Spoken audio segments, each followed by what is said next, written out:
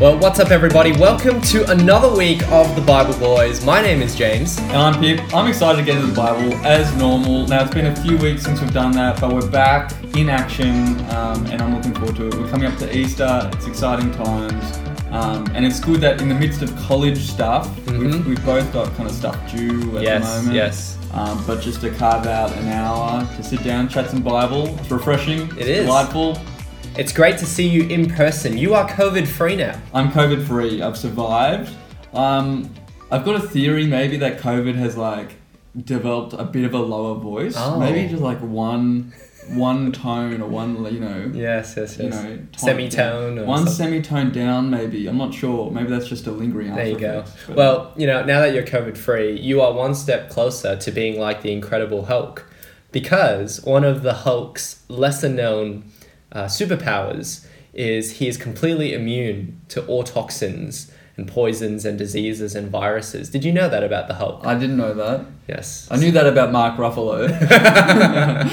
So the rom-com actor he was before he became an Avenger. Yeah. But you are one step closer. Yeah. Maybe that could be true. But I will say, my sleep, and I feel bad about it. You just had a baby, so I don't know what your sleep's You don't like. have to say that. If you're tired and things are going on, you're tired and things are going on. I know, You don't have to but qualify it. I don't want to complain if you're suffering worse. Please say what you want to say. So during COVID, I was going to bed later and later because of a sore throat. Sure. Waking up later and later.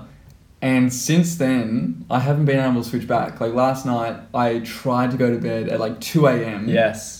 But I was just buzzing, and so I ended up staying up till 4 o'clock. Wow. And I woke up at 9. What'd you do from 2 to 4? Were you I- playing Xbox? Yeah, I watched soccer highlights and just There you chilled go. out, Yeah. But you like soccer, so maybe that was keeping you up, stimulating your brain Maybe. activity. But I have heard if you are struggling to get to sleep, you shouldn't just lie in bed. Yes.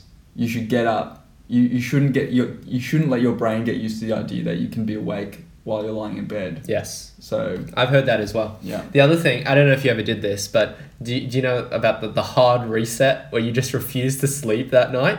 And so tire yourself out so much and then the next day just go to sleep earlier. Yeah. And then it'll reset you. I'm hoping that kind of happens today because I woke up at 9, so I got 5 hours sleep. Sure. And I'm hoping that I'll be tired at midnight tonight. That's right. But, Sleepy Pip. Yeah. Here on the Bible Boys. Maybe not. Yeah, no, I'm a bit out of it, but Yes. Yeah. How's your sleep going since post baby? Yeah, it's going all right, thank you. I mean, it's one of those things where Viv has said that she'll take him mostly during the evening unless she needs some help from me. And so, a few times I'll be woken up to help in different ways. But I'm in this tricky situation where I sleep so deeply that I actually can't hear him cry while I'm sleeping. Right. Which is a blessing and a curse in disguise. So it's a blessing because it means that generally I get uninterrupted sleep. It's a curse because it means that I am not the first to jump up to help as soon as something happens. But when we're awake, so for example, this morning, I went out of my way to try to take care of him and change his nappies and settle him and all of that, so Viv could get some extra hours of sleep. So that's a long answer to say my sleep at nighttime is sometimes interrupted, but not always. Yeah. That being said, I am finding it harder to go to sleep when I want to, because you might say, okay, I'm time to go to sleep now. But then, little Sosthenes Chen, not his real name, will have done a poop. And I'm not going to say, no, Viv, you clean that up. No, I'll go, hey, I'm awake, I'm ready, let me go and do that. I can do that for you. Nice. I can do that for him. Nice. So, yeah, interrupted in different ways. I am much more tired. Yeah. That's for sure. Yeah. And also, so this last Sunday was the first time I've preached at Newtown. How'd it go? Yeah, it was a great joy to do that. I felt really nervous because it's a new context. Sort of fumbled my words in the morning a bit, although only Viv could tell because she knows me. But the thing I wanted to bring up was the writing process was really interrupted because I was mostly writing from home. And so, I'd write for 10 minutes and then something would happen and I'd come back 40 minutes later, write for 10 minutes, and so on and so forth. So it's a new world. But it's a joyful one for sure. Yeah. He's smiling a lot now. Oh, that's cool. Opening his eyes and that's it. Yeah. He's definitely got bigger eyes than me, so which means he'll have bigger eyes than that's you right. as well. Yeah. Uncle Pip and Daddy James will have smaller eyes than little Henry. Oh, there you go. Yeah. But yeah, that's how my sleep is going. Nice. Listeners, if you want to email us and let us know how your sleep's going, we'd love to hear it. You can email us at thebibleboys@gmail.com. Or you can message us on Instagram at Bible_boys. That's boys with a Z. That's right. Slide into our DMs. James, I think it's probably time that we get into some Bible. That's right. We are the Bible Boys. That's it. And we are actually on college break right now. So before we get to our spot, which will be on the Bible, because we are the Bible Boys, what have you been learning from the Bible through theological college? Yeah, so, I mean, college has been quite interrupted for me, like, the past 2 weeks. With COVID. And then, so we went in, like, one day in the last kind of 2 weeks, and now we're on 2 weeks break. So it's been very kind of rocky. Having said that, we have been learning a lot. It's weird because we're looking at John's Gospel in college, in New Testament, but we're also looking at that at church as well. So I think that has been really good in terms of getting into John's Gospel. You're really in John's Gospel. Really into John's Gospel. Yeah. But it's kind of like going back and forth and like not at the same pace and in different places. But I think, one major theme from John's Gospel that stands out is Jesus' authority that he has, and the fact that he gets his authority like from the Father. The Father has given him authority on earth. And I think, that goes back to the kind of idea of the Messiah, the anointed king, who's given the authority. Jesus' authority is amazing. Jesus' authority to do signs in John's Gospel, to raise the dead. I think that I still have heaps of questions kind of unresolved about Jesus' relationship with the Father and how that, is the language and the imagery of giving authority. Is that language an example of like condescending to help us understand the relationship and what's going on, or is it like an accurate? Is it this is how it works. This is how the Trinity works. So I don't know. There's still lots of unresolved questions, but that's what we've been thinking about. It's still cooking in the oven. Yeah, 100%. Yeah, I love it. Maybe in a few weeks' time when you have some more thoughts, you can share more about that. Yeah. So. And I think sometimes like when we look at how the disciples were confused about what Jesus was doing, I think I'm realizing more and more that that's a natural response to confusion, particularly with the messianic expectations in the Old Testament of like someone in the likeness of David who would console Israel or would help Israel become a great nation once again. Jesus, it didn't look like that was going to happen towards the end of his life as he was being betrayed and everything. So, interesting. Yeah. Yeah, what about you? What have you been learning at college? Yeah. Well, one of the things that I really appreciated was we were looking at Peter and his mission in New Testament. We were thinking about Peter and how Peter's mission is described in the New Testament documents. But one thing I wanted to share that I've never thought about before was about John Mark. And so in our lecture last Monday, last Monday, because we didn't record last week. Last Monday we were thinking a bit about John Mark and his story. And so in Acts chapter, I think it's in Acts chapter 15. Is it Acts 15? Let me open up to Acts. In any case, one of the chapters, it sort of at the start, John Mark leaves, where Paul and Barnabas are. Where is it? Is it Acts 13? Acts 14? Acts 14 at... Can't find it right now. Where is it? Acts 15:37. Barnabas wanted to take John, also called Mark. So that's later on when he comes back. Acts 12:25. When Barnabas and Saul had finished their mission, they returned from Jerusalem, taking with them John, also called Mark. Yes. Is that it? Yes, that's right. So yeah, Mark goes with them. And then what happens is that later on, and I might find the verse later, point is that Mark leaves them.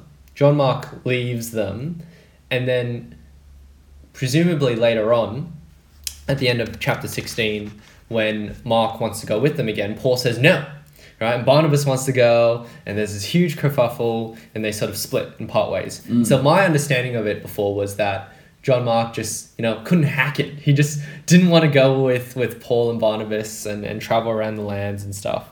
And that was the reason why he left them earlier. And that's the reason why Paul didn't want John Mark to go with them. However, one of the things that we're looking at is it could be because he is described as someone who's part of the circumcision party at the end of Colossians chapter 4. It could be that John Mark had an issue. Whoop, bell's ringing. Bell's ringing. Oh, I should answer that. Saved by the bell. Maybe we should press pause. That's okay. No, that's right. I'll keep talking if you don't mind. All right. Pip's over there trying to see if someone wants to come in to this apartment. Who could it be? I'll be back in 1 minute. Totally fine. Listeners, rolling. I'm going to keep rolling, right? And I'm going to keep telling the listeners what it was that we were looking at. So, John Mark is described as one of the circumcision party. So, here's the theory, right? The theory is, what if the reason why John Mark didn't want to keep traveling with Paul and Barnabas earlier in Acts was because he had an issue with the gospel going to Gentiles, right? What if he had a real issue with the gospel going to Gentiles? And so, in other words, what if there's some kind of racial element here that John Mark didn't really understand the gospel, didn't really get that now God was including the Gentiles in the promises, and John Mark's like, I have an issue with the gospel going to them, I'm going to leave now. That's the theory. You know what? I totally agree with everything you just said. I think it's insightful. I think it's accurate. I think it's spot on. Did you look at that last year in your New Testament 1 lecture? This idea that John Mark might have left Paul and Barnabas because he had an issue with the gospel going to the Gentiles? Potentially. I think it was thrown out as more of a theory. Yeah. I don't know if it's, ironclad. I don't think it is. No, like, to be honest, it's one of those theories that I think might just be thrown out to kind of jolt people to be like, just think about this. Think about how radical it is that the gospel is going to Gentiles. Yes. Yeah, that's right. Yeah. But in any case, I mean, the thing I just wanted to say about this is looking at the different elements and just seeing how closely you can learn about different things from different books of the New Testament. I've just been struck by that more and more because this account that was put together, I mean, we talked a lot about Peter and his mission and all this stuff. It's pretty amazing. Yeah. So the Bible's amazing. Yeah, nice. Cool. What was the bell about? Just a package delivery. Oh, very good. So yes, got that done. Very good. Okay, I think we've stored long enough. We should get to our spot for today. Sounds good. Now you've got a spot prepared. What is the focus of today's spot? Right. So today we're thinking about judging fellow Christians. Judging fellow Christians. That's right. Judging a bit negative. Is this going to be really negative? Pip, really what this is it's an intervention. I'm here to judge you on air and say things about you. Okay. And no, that's not what it's about. But it's interesting you say that because when we think about judging, we do tend to think of it negatively, don't we? Yeah. I mean, if we talked about a church being judgmental, what sort of pictures come to mind? I don't know, like...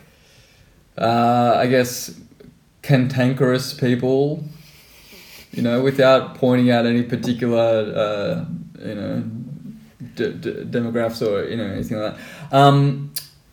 Yes, just people who are uppity, stubborn, Mm-hmm. old-fashioned perhaps. Yes.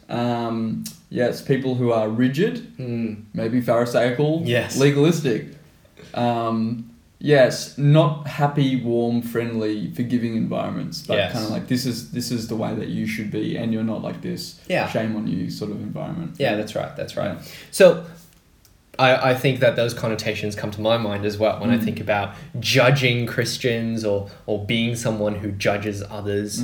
So with that in mind, let's come to James chapter 4. Yeah. And then what I want to do is go to another passage as well. So let's come to James chapter 4. Yeah.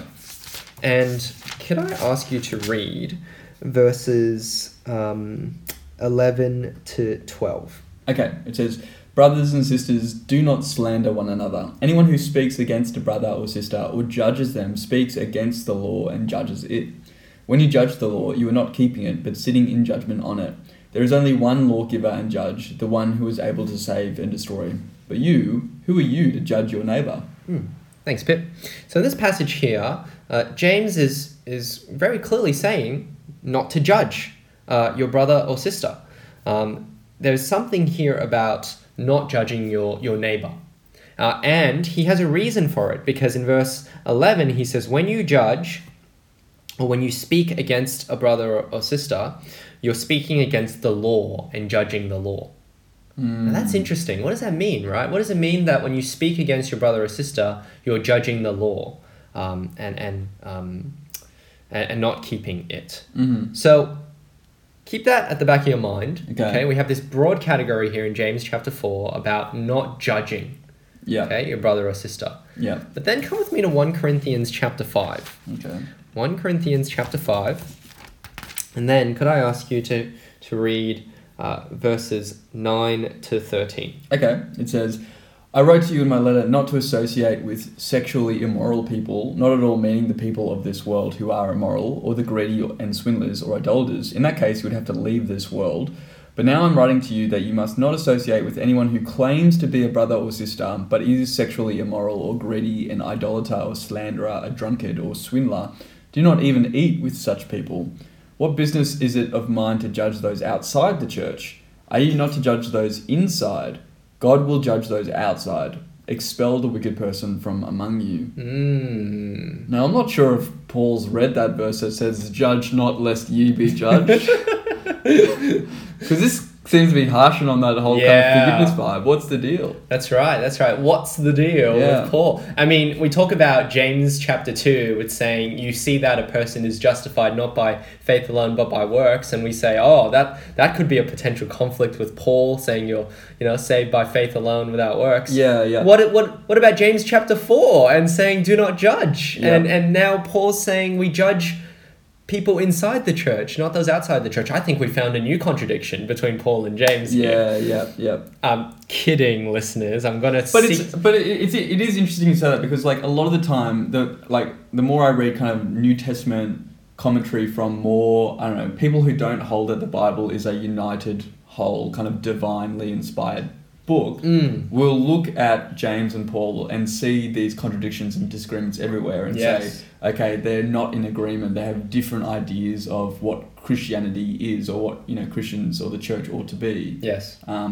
So it is like a and people who read enough or listen enough to different voices will come across that as well. So it's good to kind of engage with that. That's right. Issue. That's right. Which we're doing right now. Yeah. I mean, on the surface, Pip, I know that I'm putting you on the spot here. When you see the James 4 passage, do not judge your neighbor, don't speak against your neighbor, and then this one here, what business do I have of judging outsiders? Isn't it those in the church that we should judge? 1 Corinthians 5. Yeah. How would you seek to resolve that on the spot? Yeah, I mean, I don't like necessarily neat solutions, because I think, people who try to come up with a quick, neat solution, it's not obvious, but it's sometimes a sign of fear. Fear that the Bible might be have these inconsistencies. I think probably what I like to do is to say, okay, well, what could all the kind of possibilities be? Is it possible that Paul and James do have disagreements that aren't necessarily theological, but maybe practical in different kind of settings, Mm.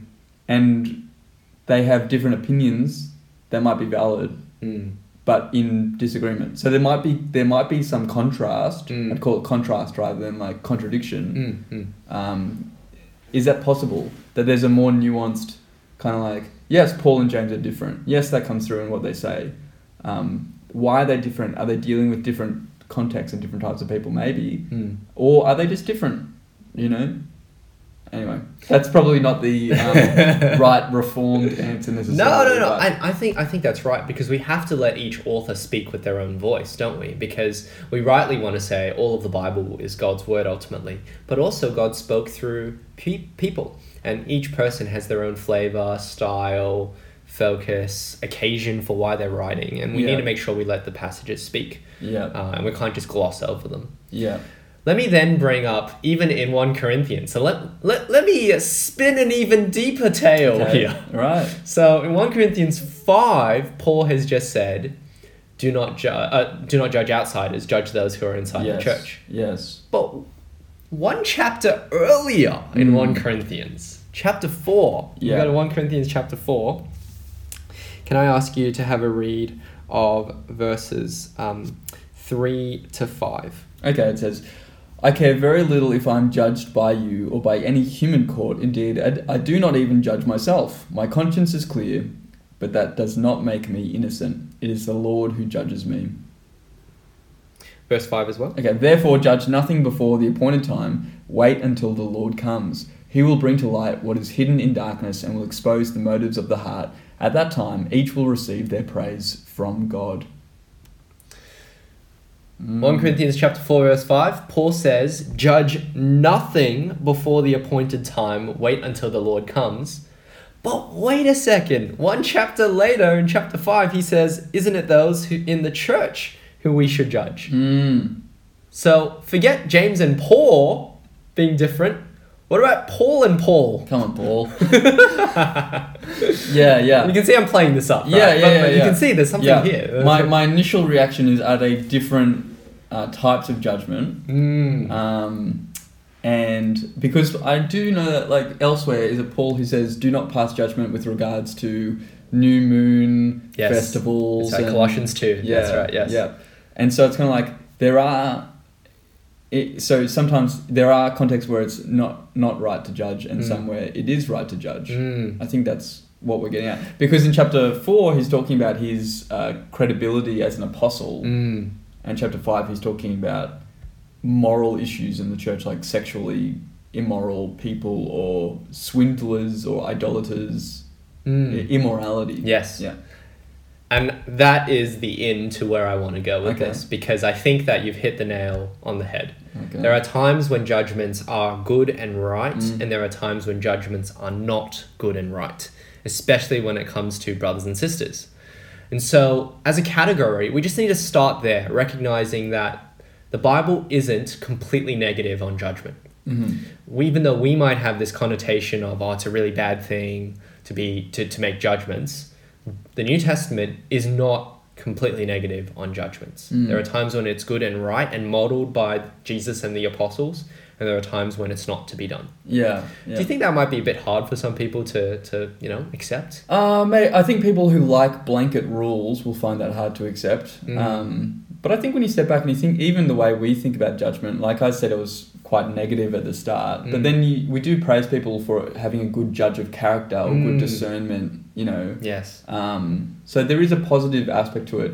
I mean, what I do wonder, the question that comes to mind is, if in Corinthians, the right judgment is to do with immorality, that still makes me, and I'm sure a lot of people, uneasy within the church. Even if I'm talking to someone who I know is a believer, if I know that they got drunk on Saturday night or something like that, or they know that I got drunk on Saturday night, and there's a judgment thing, that feels wrong. Because we're under grace, we're not under law, So, and some people say, well, lots of churches have lost that sense of church discipline and being hard on each other when it comes to... Do you want to define that discipline? Because some people might have different connotations of what that means. Yeah, I guess when I think of church discipline, I mean identifying like sinful patterns in people, and actually doing things about that within the church, such as not associating with people. So if someone is like immoral in a persistent way where they're unrepentant, it's like, okay, let's talk to this person, and if need be, let's like take this into more of a public discussion, and then you get into realms like excommunication. Which is really, like the nuclear option. Which is really handing people over to Satan. That's really murky territory for me. Just like I don't know what to do with that. Necessarily.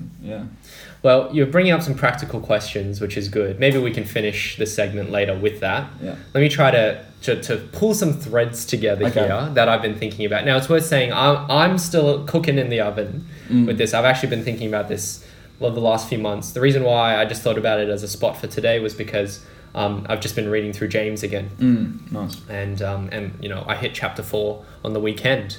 And Viv and I were talking about it as we read James 4 together. So here's sort of my proposal of what I think is going on in the New Testament. And in short, it's this. As Christians, we are no longer under the judgment of God. We're actually under grace, aren't we? We are under grace, and so grace should mark our lives.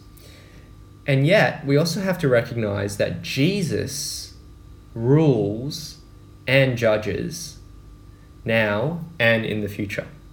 Jesus judges now and in the future. And wherever the New Testament calls us to make judgments, it's actually judgments that Jesus is making right now, not our own judgments. So let me say that again. Whenever we're called to make judgments, it's Jesus's judgments here and now, not our own, personal opinion judgments. In other words, where it goes wrong is when you try to say, hey, you're a Christian, you're a brother or sister, I have the right to tell you what I think and what I feel is right, and I want to be your judge and jury and executioner. That's when it's wrong. But when I am communicating to you the judgments of Jesus, that is when it is right, because it's not ultimately my judgment. It's me speaking his judgment. Now, how do I put that together? Let's go through these passages, right? So 1 Corinthians chapter 4, I think you're right, where Paul is talking about the lasting value of his ministry, the eternal fruit of it, and his character. That's why he says, verse 4, my conscience is clear, it is the Lord who judges me, therefore judge nothing before the appointed time, wait until the Lord comes. Because in chapter 3, he's been talking about how the fruit or the lasting value of the ministry will be revealed when Jesus returns. So right now, if you try to say, oh, I know definitively the eternal value of what you've done and your status in your ministry, you're passing a judgment that Jesus has not made yet. And if you try to pass a judgment that Jesus has not made yet, you're doing something wrong. Because that's your judgment. That's not his judgment. So that's why in 1 Corinthians 4, he says, judge nothing. In particular, he's talking about this judgment of the fruit and the lasting value of your ministry, because Jesus will make that judgment when he returns. In chapter 5, when he's talking about the context here is a man who is sleeping with, presumably, his mother-in-law, Paul says, judge that. That is not the right thing. Because right now, we can know that sexual immorality is something that Jesus disapproves of. That is something that through the law we can see is not right. And the law fulfilled in the love through the love of Christ, that's not what it means for God's people to be loving one another. And so when you say that to someone, hey, you should not be doing that, it's based ultimately on Jesus's judgment that he would have on that situation. Which is why then in James chapter 4, I think the context here is with regard to untrue things. Okay? It's untrue judgments because they're actually false. Notice how in James chapter 4, verse 11, it says, brothers and sisters, do not slander one another. Context here is making pronouncements or judgments on someone that aren't true. Do not slander one another. Anyone who speaks against a brother or sister or judges them speaks against the law and judges it. Notice what's going on here. When you say something against another person that isn't true, you're saying, hey, my judgment is better than God's judgment. Or what I say can stand on the same level as the law of God. That's why he says, when you judge another person or speak against them, you're speaking against the law. And that's why verse 12, there is only one lawgiver and judge. And who's that? Jesus. Jesus is the judge. And so that's why when we make judgments against one another, we have to make sure that they're judgments that are in line with what Jesus's judgments would be. In other words, to use a technical term, we mediate the judgments of Christ. And so anything beyond that, when you make that ultimate, you've become a Pharisee because you've gone beyond God's judgments. When you set something else up and say that this matters more than all the other realities, you have become a lawgiver yourself. And that is the issue that James and Paul want to speak against. I have one more passage I want to go to, but before that, how does this sound to you? What do you think of it? I think the logic of it sounds right. I think just what comes to mind is like ugly examples of judging in church where logically, like biblically, it might be right, but the way that it's done, the tact with which it's done, it's quite, I don't know, tactless or thoughtless or proud or And so I think of like examples where people are like, oh, the Bible says that we should judge, based on Jesus' judgment and to the Bible standard. So, here's me judging you, but it's actually quite graceless and how to find that balance. And I kind of want to say, I don't think it's a verse, but it's like, I know it says be slow to anger, or God is slow to anger, be slow to speak.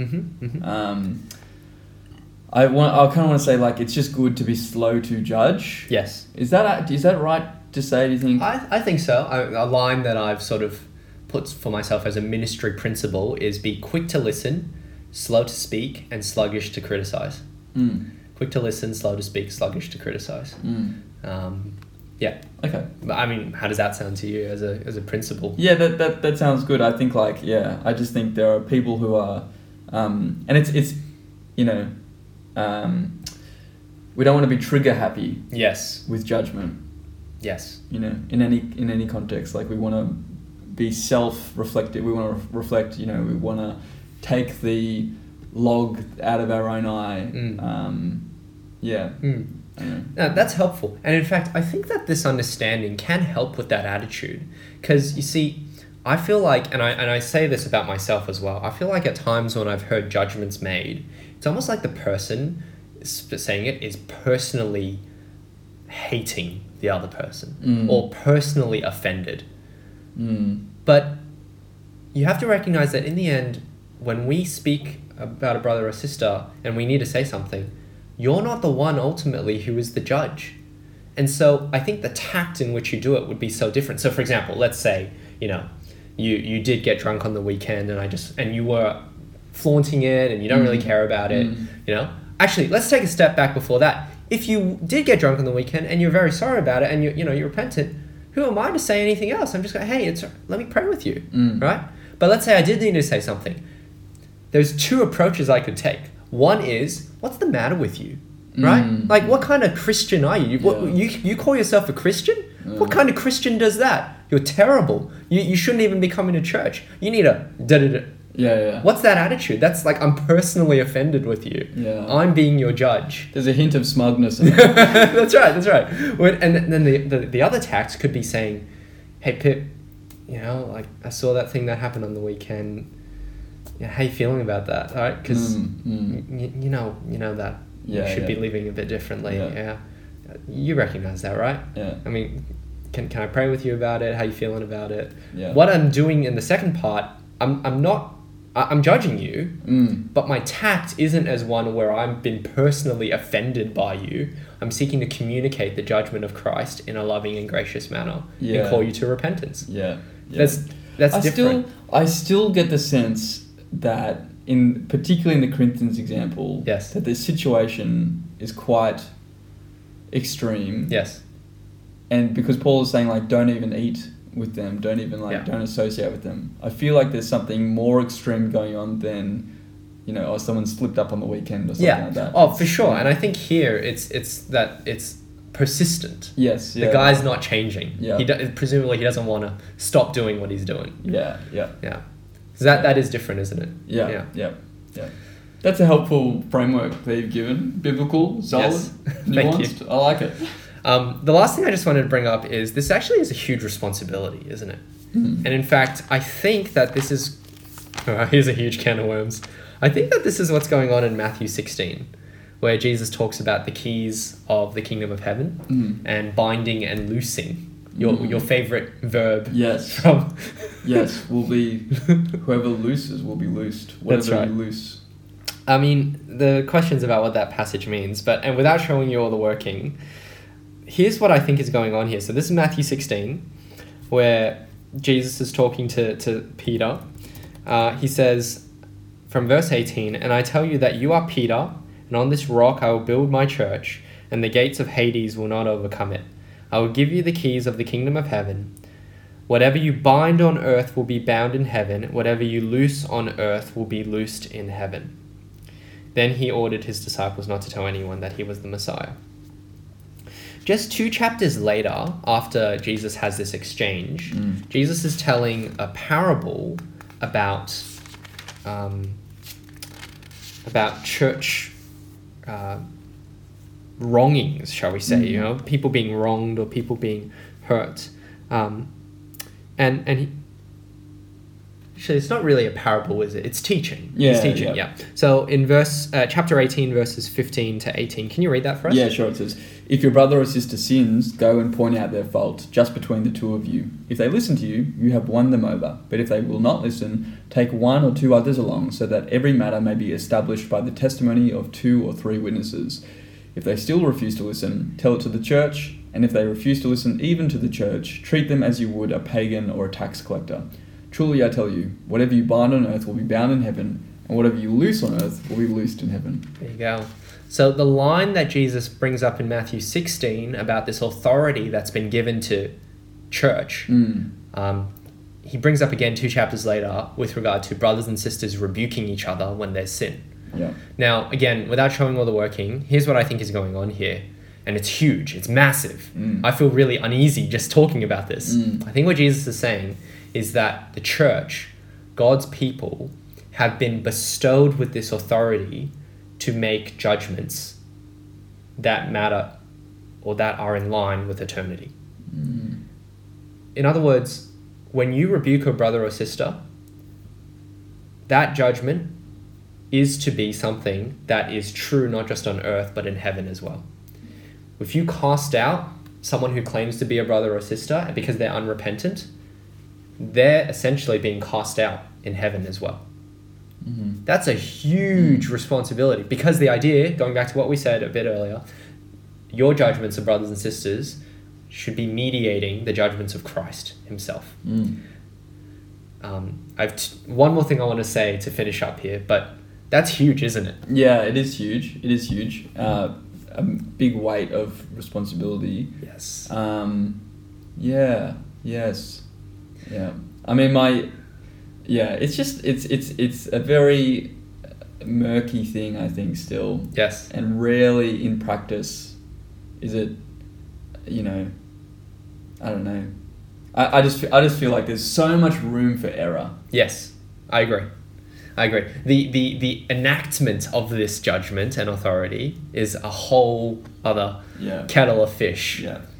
Here's the last thing I want to say here as a practical application that we haven't talked about yet, which is to personally examine ourselves, and listeners, examine yourselves. Are there judgments that you make on your brothers and sisters that are not Jesus's judgments? I mean, I think there's lots of things that I can want in church or prefer my brothers and sisters to be doing that are totally not Jesus's judgments. And in treating a brother or a sister that way, I'm going beyond the law. I'm going beyond Jesus's judgments, and I'm doing something God doesn't want me to do. And so I think that this way of thinking has also made me just examine, where am I judging brothers and sisters with things that do not matter in heaven, that don't matter eternally? And where do I need to repent of that? And I think that if we really examine ourselves that way, it would change how we think about church community. Because if you just hang out with, if you find church hard because there are people who don't have the same preferences as you, or don't have the same interests as you, and so on and so forth, those are judgments that they don't matter eternally. They're not the most important thing. And so those are judgments that shouldn't be held as ultimate. Anyway, that's something that I've been thinking about as well. Yeah, no, that's good. That's good. Then there's that weird verse about humans judging the angels. Oh, yes. Which we won't get into. There you go. But something to ponder. I do. One of my kind of fears is that if Jesus was following me around, or was like in our churches, like that he would kind of say, "Oh, it's not. This isn't as like morally upright as it should be. You know, you should be a bit more. You should be like harsher, or you should be pointing. Yeah. You should be pointing these things out with more kind of boldness. I don't know. Yeah. Well, like I said, that's a whole other discussion as well about how you do it. But I guess one thing to say there is Jesus reserved his harshest, maybe most severe verbal displays for teachers who should have known better and who were not receptive to his teaching. And yet, you think about his interaction with Nicodemus in John chapter 3. This is a teacher who should know better. And yet, I don't feel like Jesus calls him out, you know, are you a teacher of Israel and you don't know this? But I don't think he's very strong and severe with him. Yeah. So, because I think Nicodemus wants to learn. Yeah. So maybe there's something there about, like, the strongest words weren't just for people who were doing the wrong thing. It's for those who were doing the wrong thing, should have known better, and weren't willing to change their ways. Yeah. Anyway, that was a very long segment from me. Judgments. Been thinking about it. Lots of Bible. What have you been reading in the Bible or thinking about in the Bible? Yeah, so I've been preaching. So I preach on Sunday and preaching on this Friday. So all John 13. So John 13, first kind of 17 verses about Jesus washing the disciples' feet, which has been really interesting to see, like how Jesus, despite knowing the fact that Judas is going to betray him, despite knowing that he has, you know, power from the Father, still chooses to kind of serve his disciples and to love them, including Judas, actually. But it's not just that he does that. He also does that as an example for them to follow, to wash one another's feet and to serve one another. And I was kind of thinking, like, that, I think the way I started the sermon was like, this is kind of like a microcosm, like a small living example of the whole gospel, that God kind of stoops down in humble sacrifice to deal with our mess, even though we don't deserve it, and rises again. And that's the kind of the example that we follow. We die to sin, we rise again. And so this example is like a mini version of the big story in John's gospel. And then what we get next is, so if that's love displayed, what we have then is love betrayed. Oh, you know, I like that. You know, by Judas. I mean, I don't like that, but I like the play on words. Yeah, and it's just interesting, like how Judas, Jesus has known for a long time that Judas is going to betray him. In chapter 6 of John, he says, "I've chosen you 12, yet one of you is a devil." He knows that Judas is going to betray him. And this whole scene about, you know, dipping the bread and giving it to Judas and all that, you know, to kind of line up with the scripture about he who, like, shares with me will rise up against me. And then, like, in the third section, so you've got love displayed, love betrayed, and then you have, I guess, something that doesn't really fit, but, you know, denial. So if you go from betrayal to denial, Peter's denial. This is something I thought about before. It's like, what's the difference between Peter and Judas? What is the difference? They both, I mean, Judas hands Jesus over to be betrayed for money. Peter denies Jesus to kind of protect himself. I think here we see like Peter is not faithful. Judas is definitely not faithful. Yeah. In fact, hates Jesus. Yeah. But Peter finds forgiveness. And so I guess the questions looming over their betrayal, their denial, what's going to happen with Peter, what's going to happen with Judas, don't actually get resolved until much later. So Jesus is betrayed, he's denied, and actually forsaken by the Father. Like ultimately his wrath poured out on him. So Jesus, like the big idea I think is that Jesus is rejected so that we can be accepted, and he's rejected on all these fronts. And I think like there's a difference between understanding the logic of the gospel, the transactional element of the gospel. Jesus dies for my sin in my place so that I can have righteousness. There's knowing that and the logic of it and how it works, but then there's kind of like feeling the pain that Jesus went through and knowing something of the pain that Jesus went through in order that we could have reconciliation with God. And it's it should confuse us. It should baffle us the extent to which like God demonstrates his love for us. It should blow us away in a sense. It's never boring. It should always be interesting, at least intellectually, but also interesting personally, in our relationship with God, that God would go to these lengths to demonstrate. And I think it's a dangerous, and I've been in this place, it's a dangerous place to be where you think you've got it, you understand it, but there's no love. Yeah. Or there's no sense of wow. If there's not a sense of wow over Easter, we need to kind of check our hearts and, Yeah. So that's what I've been reading and reflecting on. And thanks for sharing. Yeah. And good on you. It sounds like you've already written your sermon for this Friday. Kind of got the basic outline. Nice. Going. So love conveyed or displayed. Yeah. So I did preach on the first 17 verses on Sunday. Right. But I'm going to probably intro with that. So love displayed, love betrayed, maybe love denied. I think it's basically, it's going to be Jesus was betrayed, Jesus was denied, Jesus was forsaken. I'll probably bundle the betrayal and the denial. Yeah. Because there's the human thing that's going on, the betrayal and the denial, which kind of fit together. Yes. And then there's the spiritual unseen thing that's going on as well. Yes. That's forsaken by God. So... those two, they're kind of two big points. What's going on a human level, what's going on a spiritual, divine level, and then realizing at the end of the day, this is the demonstration of God's love for us. I like it. That's going to be really good. And that's for Penrith. You'll be preaching. Yeah, lovely. Good Friday. Here's a really bad idea.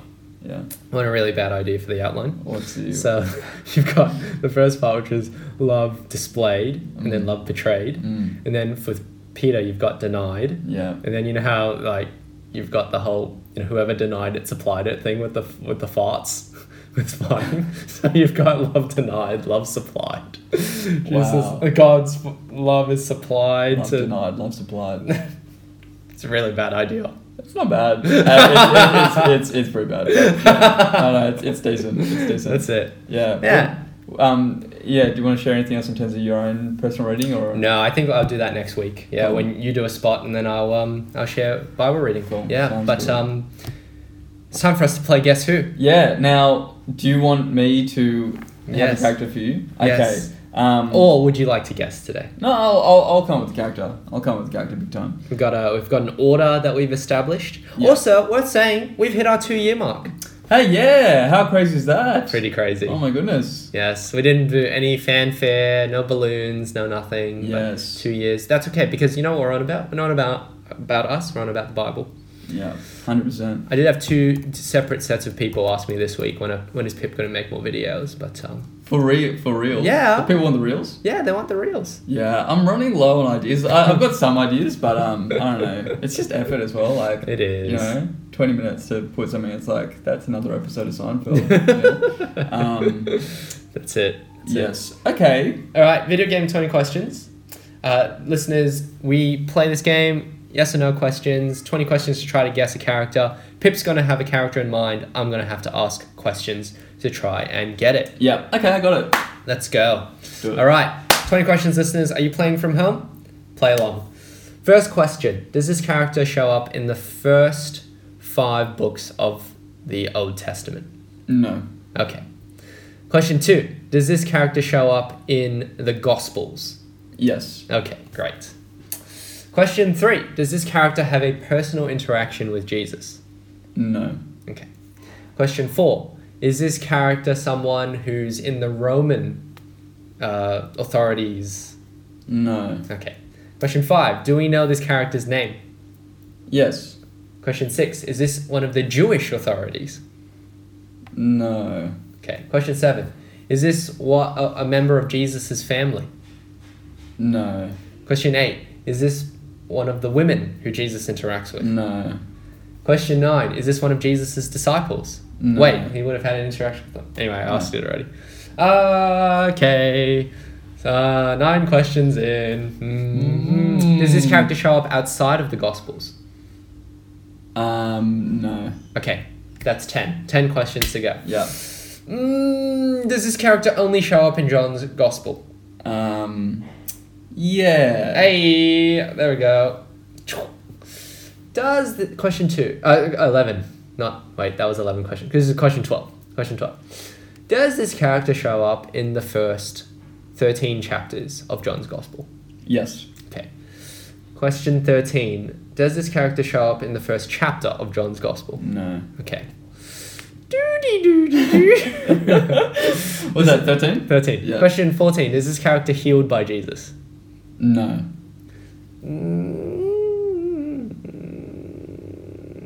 Oh dear.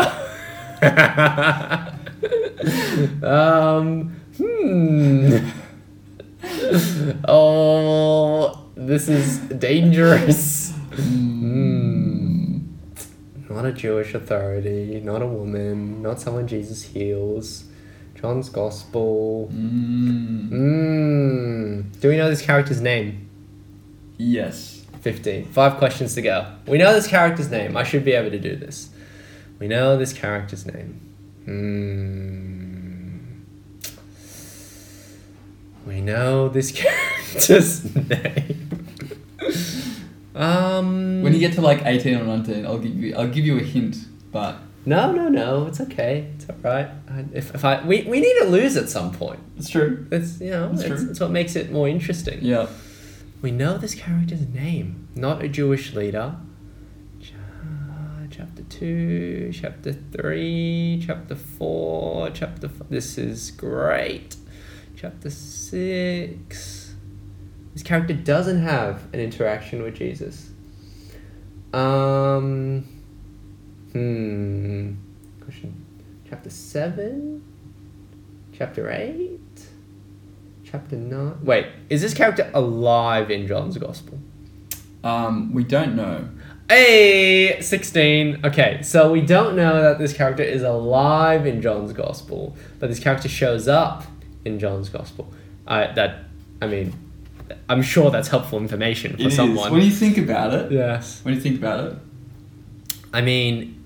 So is this character a named prophet from the Old Testament? No. Okay, so that was 17. 3 questions left.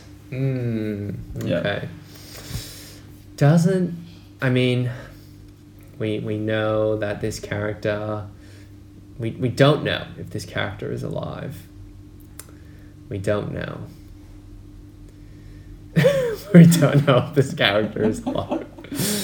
Chapter 5, Chapter 6, Chapter... Not one of the Roman rulers. Chapter 7, Chapter 8. No, that's not it. Chapter 9. Can I give you a small hint?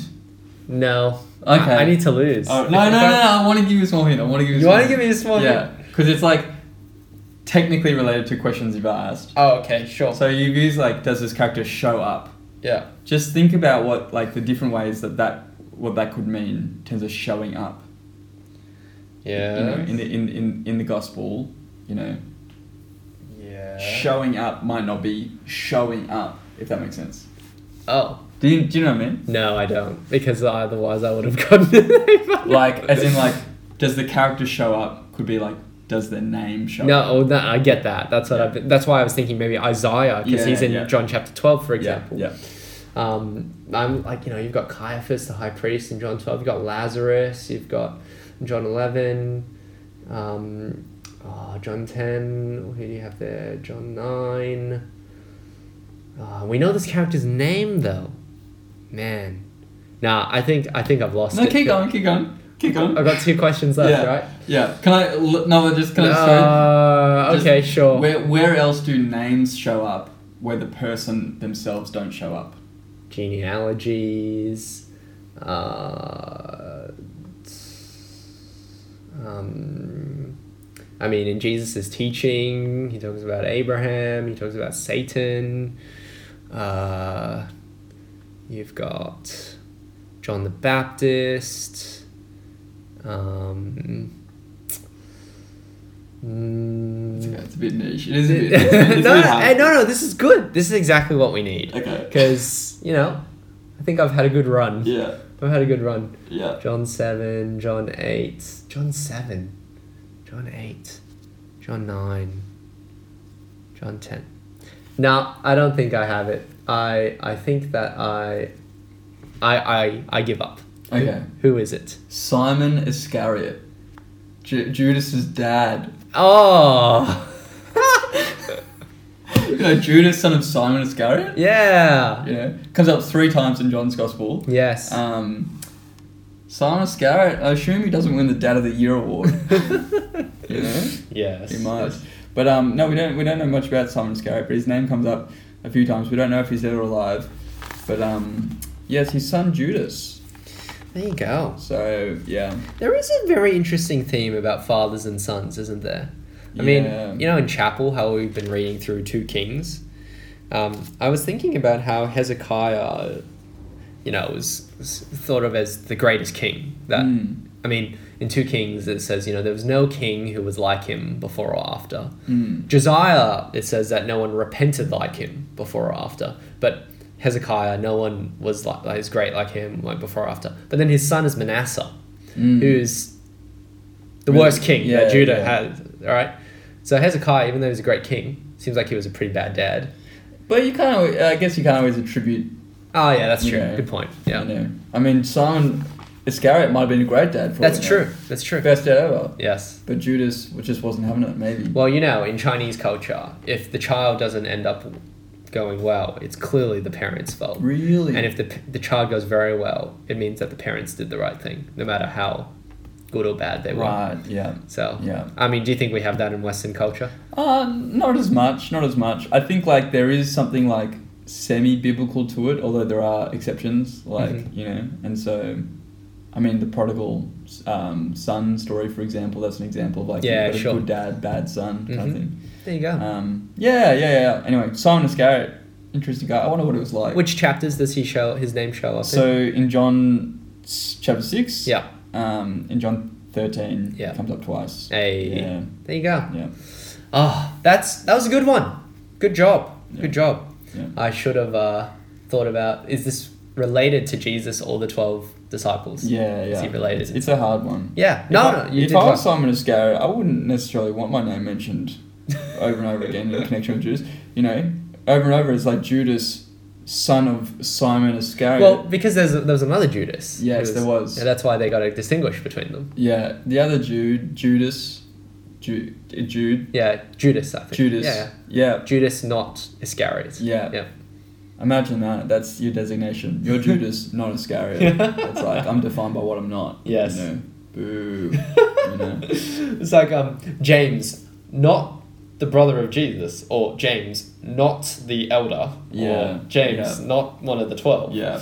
And I know the Bible says, "Judge not, lest ye be judged." But this Judas character, you know. Hey, are you mediating the judgments of Jesus? I think it's an acceptable judgment. I think it's acceptable. Yeah. That's it. Yeah. Good stuff. Anyway, I think that's it for us for another week of the Bible Boys listeners. Thanks so much for listening. We hope that you've been edified and encouraged, spurred on to read your Bible in some way, shape or form. That would be a good thing. Or to listen to it. You can always do audio Bible. That's a good thing. Or you could go watch a Mark drama and watch the Bible.